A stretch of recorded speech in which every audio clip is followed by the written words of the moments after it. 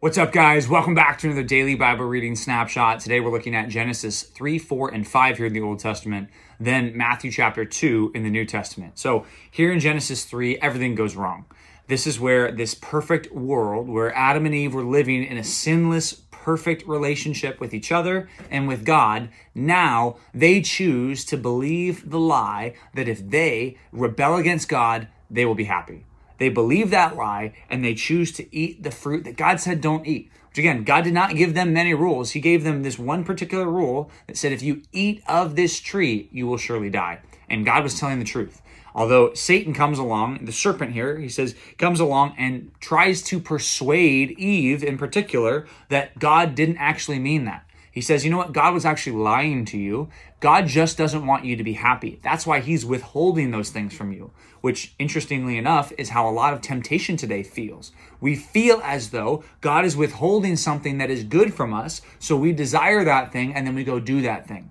That is often the pattern of sin. I think we see that reflected in 1 John chapter 2, verse 15, 16, 17. We also see that in James chapter 1 when he says we have a desire that we go after. It's against what God wants, and then that gives birth to sin, and then it leads to death. And that's exactly what happens here with Eve. So she chooses to do what's evil. She chooses to rebel against God in a pursuit to make herself happy, and it doesn't work out, but she does give it to Adam, so Adam eats too, which one of the big things is, well, where was Adam in all this? Why didn't Eve talk to Adam? Eve took the fruit, took it to Adam, and they both ate. So Adam was not doing the leadership that he should have done in chapter 1 and chapter 2. He's failing in chapter 3. And it says that once they ate, they understood something about themselves. They understood their shame, which for the first time they had something to be ashamed of, which is the whole point. Because if you're naked and it's like weird, like this is odd, and that's even something that happens here. That like we realized we were naked, and God said, well, who told you you're naked? Because if they're innocent and not sinful, there's nothing to be ashamed of in that world, right? Well, now there is something to be ashamed of, and now it affects like everything. Everything is affected now by the shame of sin, and God goes and they run away from God, which is such an interesting idea because throughout all the rest of the Old Testament, people are going to be running away from God, and God is going to be pursuing, and God is going to have to send his son Jesus to really pursue humanity and secure our salvation. So they run from God. They shouldn't have run from God, but they were in their sin, so it kind of made sense.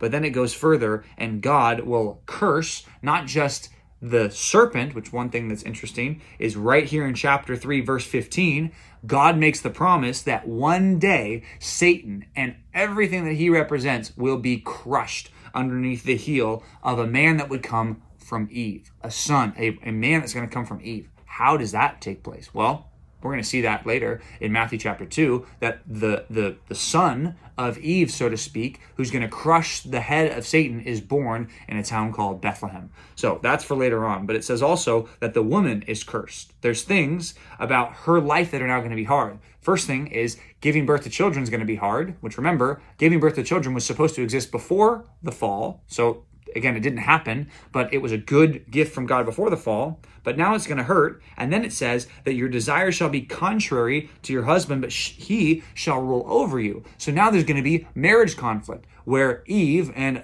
every wife afterwards is going to want to take control of the relationship. And this says part of the curse is you're going to have to not have that be the case because the man's supposed to take the leadership. So that's interesting here in verse 16. Now verse 17, God says, Adam, you're cursed too. It's not just Eve who did this sin who's going to be cursed. It's also you, Adam. Says the ground's going to be cursed because of you. Work is going to be hard. And worst of all, from dust you came, into dust you shall return. And the point is, now people are going to die, which that concept was not, it just wasn't in Genesis 1 and 2.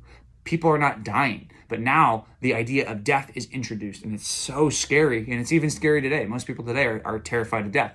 That's actually what the book of Hebrews says, that people are enslaved to a fear of death.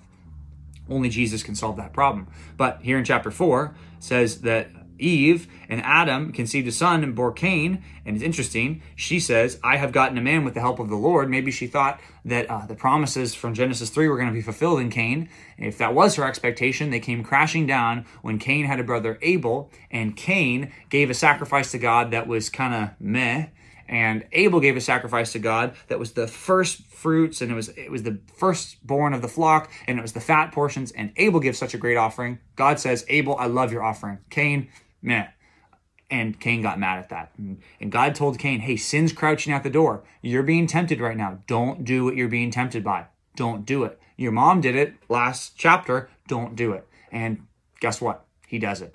And he chooses to kill his brother Abel. He murders. So again, the consequences of sin, Adam and Eve's sin, continue to hurt this family, the first family. And it says after this that he is driven out. So now you lost Abel because he's dead. Cain is kind of driven out of this family society. Now it says afterwards, the Adam is going to give birth to a son named Seth. And that's the line that we're all going to spring from. So then chapter 5, the last chapter here that we're looking at the Old Testament, it is the book of the generations of Adam. So you're going to see more lists of names. And this is important because we're all winnowing down to this guy named Noah. Because if you think about it, every last one of us that lives on the planet right now are descendants of Noah, because all these other people died out because something's going to happen in tomorrow's reading. But we'll get to that tomorrow. So here in the New Testament, we're looking at Matthew chapter 2, and I said this is the time where the Son is going to be born. This seed of the woman from Genesis chapter 3 is going to be born here in Matthew chapter 2, and it says that there are wise men from the east that come looking for him.